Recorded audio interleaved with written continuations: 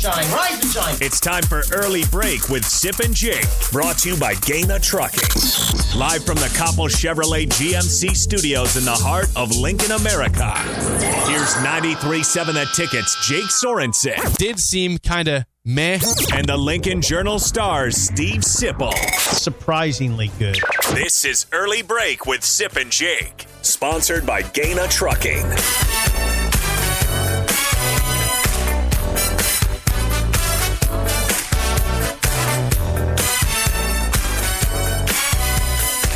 Happy Friday to everybody getting into the weekend here, and a Christmas party even for the ticket this evening. So got to get my Christmas outfit going. Are you going tonight? Are you guys going? I have an event I got to be at in Council Bluffs. Oh, that's right. I've heard some promotion for that. Yeah. What's that all about? Give us a little promotion yourself.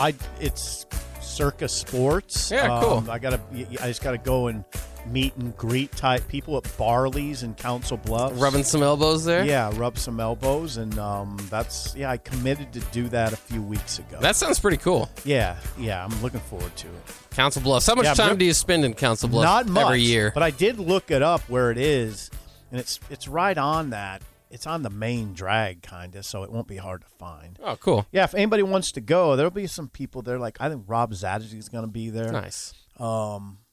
So yeah, it's just kind of a get together before Creighton Villanova. It's kind of to preview the Creighton Villanova game, and they just invited some people, so I'm going to go. Yeah. Are you going to go to Creighton Villanova? No, I'm going to go home after the event. I'm going to drive my truck. Yeah.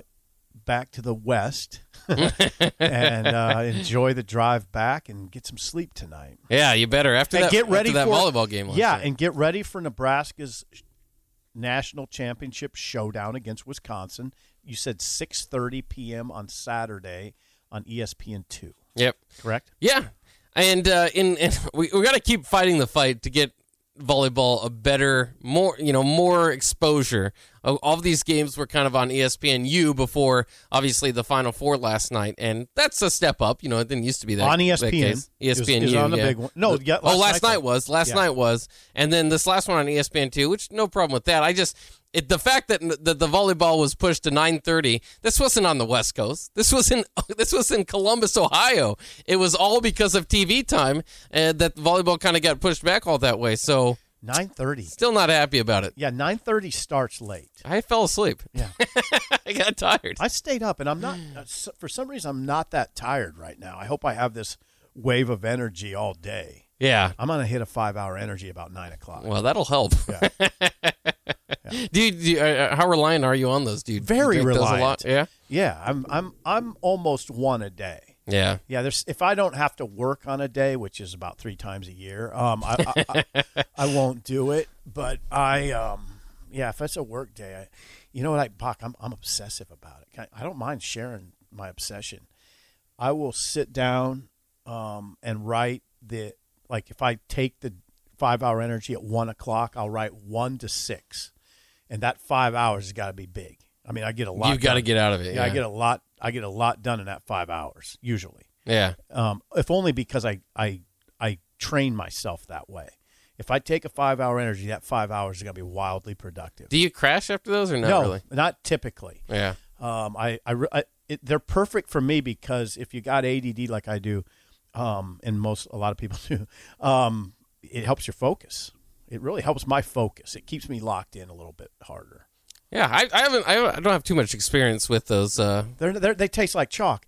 That's right. They're horrible. But if you take them with water, I just take a swig, take a drink of water, take a swig, take a drink of water, then I'm fine. You don't down the whole thing at once? No, that'd be too much. No, I sometimes I have, but how about Monster energy drinks? You do a lot of energy drinks? No, just 5-hour energies. Yeah, I think that's probably the better way. Those Monster energy drinks. Some people drink like 4 of those a day, and then they end up in the hospital. For it. Yeah, that's not a good combination. Yeah. Let's get into this. Just looking in the college football playoffs. Of course, now 2 weeks away. It will be played 2 weeks from today, I believe, on the 31st.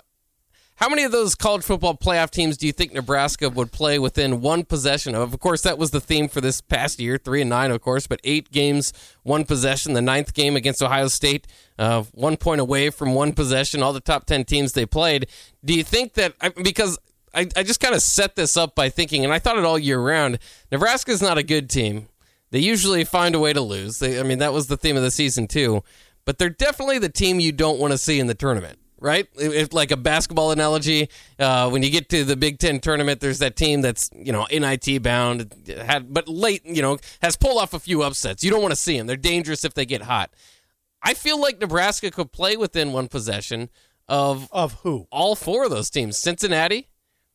Georgia's defense was exposed a little bit there against Alabama. I think Nebraska's offense could give them enough trouble, and nothing on their offense scares me. What are the other teams there? Michigan and Alabama. Michigan, they did, so there's no argument there. And Alabama, who's kind of getting earlier in the season, before they were the number 1 overall seed, Alabama faithful was was raking Saban against the coals for 1 possession wins. I got a question. And they had like 4 of them. The one I can't buy into. I'm sorry, Bach, is Alabama. Here's why. What? Okay, have you watched Bryce Young play by any chance? Yeah. What if you don't get pressure on Bryce Young, and then there's Jamison Williams? How many catches is Jamison Williams going to have in that scenario?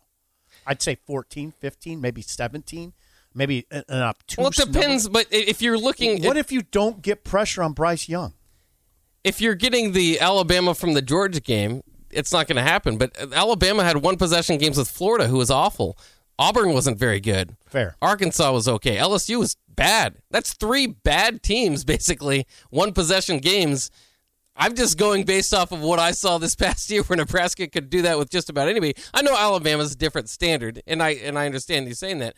If they played like they did against Georgia, no, there's no chance. Nobody's going to beat them. Nobody will beat them in the tournament or otherwise. I like that you call this a tournament. Well, I do. Yeah. I do. The I don't mind it. playoffs. Yeah, I don't mind. I like it. It's a tournament. It's a short tournament. It's a playoff, but it's a tournament. Yeah. It is. No, I don't mind that. I like that you do that. But, it's a tournament. Yeah, so if you get the best of Alabama, no, it's not going to happen. But typically, you haven't been getting this isn't the best Alabama team. That's why I think it's interesting this playoffs. Because they're the number 1 overall seed, but they're not the powerhouse Alabama of old. No, I mean Auburn, not this year's Auburn team. would agree, and those other teams would agree with you. Florida inexplicably pushed them to the limit. Yeah, LSU, you're right. No, but I can't get on board with that because of Nebraska's lack of pass rush. I just can't. Bryce Young will carve you up. But you could counter pretty easily on this, by the way. Well, C.J. Stroud can carve you up, too. Right. In Nebraska and Ohio State, again, now I'm arguing against myself. Right. Ohio State has probably better receivers than Alabama. Well, they do have better receivers than Alabama, especially with John Mechie hurt. Mechie will not play. That's right. In the semifinal or the final when Alabama makes it. When Alabama makes it. Well, Cincinnati, yeah. Yeah. So, yeah, Bach, you're okay. Now, I got a question for you then, Bach. Yeah. If you are unequivocal in stating that Nebraska could come within 1 touchdown of all 4 national semifinalists, then aren't you unequivocally saying Frost has this program pointed in the right direction? To a degree. I mean, that's the next. I said unequivocally. Well, not unequivocally, because this conversation maybe was best had before everything that's changed. Obviously, a lot of Nebraska fans, I mean, just the staff, everything's moving toward next year. So I'm talking about last year's team, and to kind of break off into a larger discussion is that this next year's team isn't going to be last year's team. I mean, because you don't have, I would say, and I don't have the exact numbers in front of me how I'd rank them, but maybe 8 of your top 10 players are gone. Yeah. Now, do you see how confusing all this is, though? Because you are saying this year's team looks like it'll be better than next year's team. Oh, yeah. Except this team was 3-9, and you're thinking 7-5 next year. You see, that I didn't say I'm thinking 7-5. I said best case scenario 7-5. So, I am not on the I did not say that. Okay. So you think that it could be rocky still? I mean, yeah. I don't have a. I mean, Trev Alberts said it himself. There's not a whole lot of numbers that you can put together that point toward this is going to work. Hard to tell, really. I like the staff that they put together. I don't like the fact, like I said, I think Nebraska missed their opportunity. That was kind of, right. There's certain teams, in Nebraska, unfortunately, where they are fits into that category where you have to take advantage of that big senior class. And this senior class was boosted by a COVID year. Mm-hmm. But, when I tell you, JoJo Doman, Cam Jurgens, Austin Allen, Cam Taylor-Britt, and Damian Daniels, all those guys could get drafted, right? Yes. When's the last time Nebraska had 5 guys drafted? Right. It's again, there's a lot of, when it comes to these discussions, it's sort of confusing. We're concerned about all the talent leaving a 3-9 team. Why? They're 3-9. Because they played close. Because right, yeah, right. That's where it gets kind of confusing. It's very confusing. Right. It's a very kind of layered, weird discussion with Nebraska. But I keep asking everybody this too. And they had 7 seniors. Yeah, that's 7. Well, Super Juniors that all left. Yeah, it's a young roster. Yeah, and that's the hope, is that some of those younger guys can come in and fill these roles. But that's a lot of roles to fill. Who's Nebraska's best player on offense, do you think, right now? I mean, it was Cam Jurgens. Yeah. Now, the best player on offense right now, I would say it's Vokalek, Ramir Johnson, or Omar Manning, probably. But none of those are in all Big Ten category. No, not right now. Not even not speculation right now. Right. On defense, who's their best player? Probably Luke Reimer, maybe? Yeah, Reimer or Robinson. I think they're set up a little bit in the front 7, but Ty Robinson, you're right. Ty Robinson would be in that conversation. Henrik would be in that conversation. The corner Newsome would be in that conversation. It's now. But those, just none of those guys.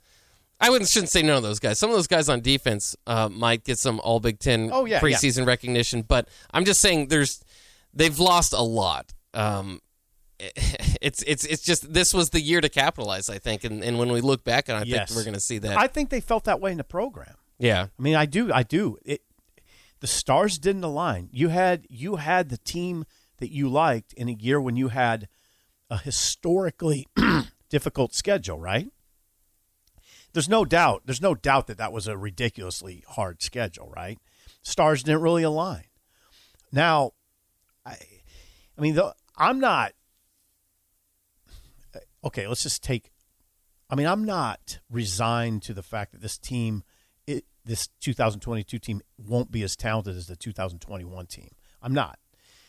I'll give you an example of why. So we talk about Jurgens leaving. Well, if they can fortify around the center position, it can be a better line without Jurgens.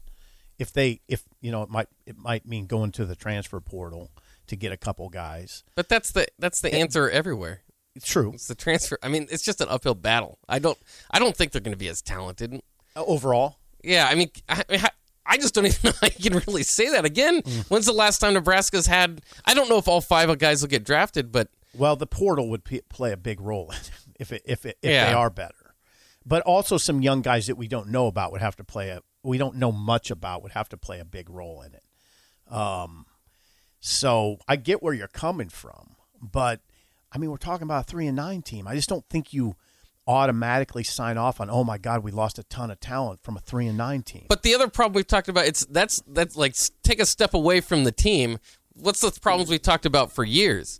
You don't have all Big Ten players. You don't have draft picks. You don't have all Americans. Austin Allen was all Big Ten. That's what I'm saying, though. Yeah, they had them this year. They finally put it all together and had at least JoJo. Pieces. Yeah. You haven't had an All American since 2014. Right. The last time you were winning 9 games. Yeah, they won in 2016. But you got a point. This was the roster that they needed to score with. I agree with that. They thought that. I think within the program they believe that. Yeah. And that's why the close narrative and the fun little topic I had, it doesn't really mean much going into next year, because that was this team. This next team isn't doesn't look anything like it. Okay, so that's the distinction you have to drive home to people. You're talking about this team being able to hang with all 4 national finalists, semifinalists in this case, all 4 national semifinalists. I will not sign off on Alabama, even though those teams, LSU, Florida, Auburn, and one other, played them close. Yeah, Arkansas was pretty good. Yeah, I'm not. I just don't think it's a good matchup for Nebraska because of the lack of pass rush and the fact that they have the Heisman-winning quarterback. Again, I know what you could say, though. They handled Ohio State fine. Yeah. Yeah, I mean, and that's a hole in my Auburn had handled had him beat. Alabama to like 3 points in the regulation. Yeah, had him beat till the end. Inexplicably made a mistake late in that game and lost. But God, that's amazing. What about Georgia? You don't have a problem thinking that would be a close game? Well, it's a different conversation because Stetson Bennett doesn't scare you at quarterback. They do have the number 19, that tight end, the Brock freshman. Bowers. Yeah, oh man, he's really good. What an animal! But they don't scare you as much at the skill positions. They don't have a Jamison Williams. Yeah, they didn't have a John Mechie. Now Mechie's out, but again, no, Stetson Bennett. The lack of pass rush doesn't scare me as much against Georgia because of Bennett. Yeah, but I can Nebraska and Nebraska. Look what Scott was able to do with that offense against good defenses like Georgia's. Oh yeah, I mean the one thing that I know it's hard to compliment Frost without aspersions being cast your way, but those game plans he had against Michigan State, Wisconsin, great game plans. How could you disagree with that? Even Oklahoma, where I know it wasn't even maybe they're not lighting the scoreboard on fire, but that was kind of the point. Great game plans. Yeah. But that's partially why I think that this, part of the idea, some people want to say, well, we'll scrap the offense, rip up the playbook, Mark Whipple's offense in. I wouldn't do that. Scott Frost had a lot of success, especially given the offensive line he had to get a top 25 offense here last year. That's why this whole thing is so interesting too, is because exactly. Nebraska needed to blame something on 3-9, and obviously it was at the end of the day not scoring points, but it's not special teams yeah, without a doubt. But special teams didn't really get Mike Dawson didn't get fired. I mean, the special team. What I'm saying is who they ultimately blamed it on was the offensive coaches and Adrian. They're all gone. So. But I don't know if that was necessarily the big problem in the program, right? It was scoring in the red zone. Yeah. And it was special teams. They have mistakes and late timely mistakes. Yeah. I mean, as much as I defend Adrian, when I think of this season and why it ended up 3-9, what are the first things you think of? I would tell you this. Where does my mind go when I think, oh man, they ended up 3-9 with a pretty good team? Special teams number 1, and then Adrian not coming through in the clutch number 2, as much as I hate to say it. But that's where my mind goes. And then I would say inability to stop the run late in the season. You couldn't shut those teams down late. Wisconsin, even Iowa. Your defense faltered late in that season a little bit, more than I would have expected. Yeah, but at that time too, the offensive coaches were fired. I don't know. It's kind of weird. I felt like the athletic department just kind of bailed on the season before there's 2 games remaining. Right? That's an interesting. We could talk about that next time. Next time we're together and have a good back and forth. Yeah. But coming up next, we got to get to Lee Sterling of Paramount Sports. It's the last time we'll talk to him here on Early Break until New Year's. So we'll get those playoff predictions like we were talking about. Kind of some interesting notes there. And Lee Sterling, always very good. So he's coming up next here on Early Break with Sip and Jake on 93.7 The Ticket.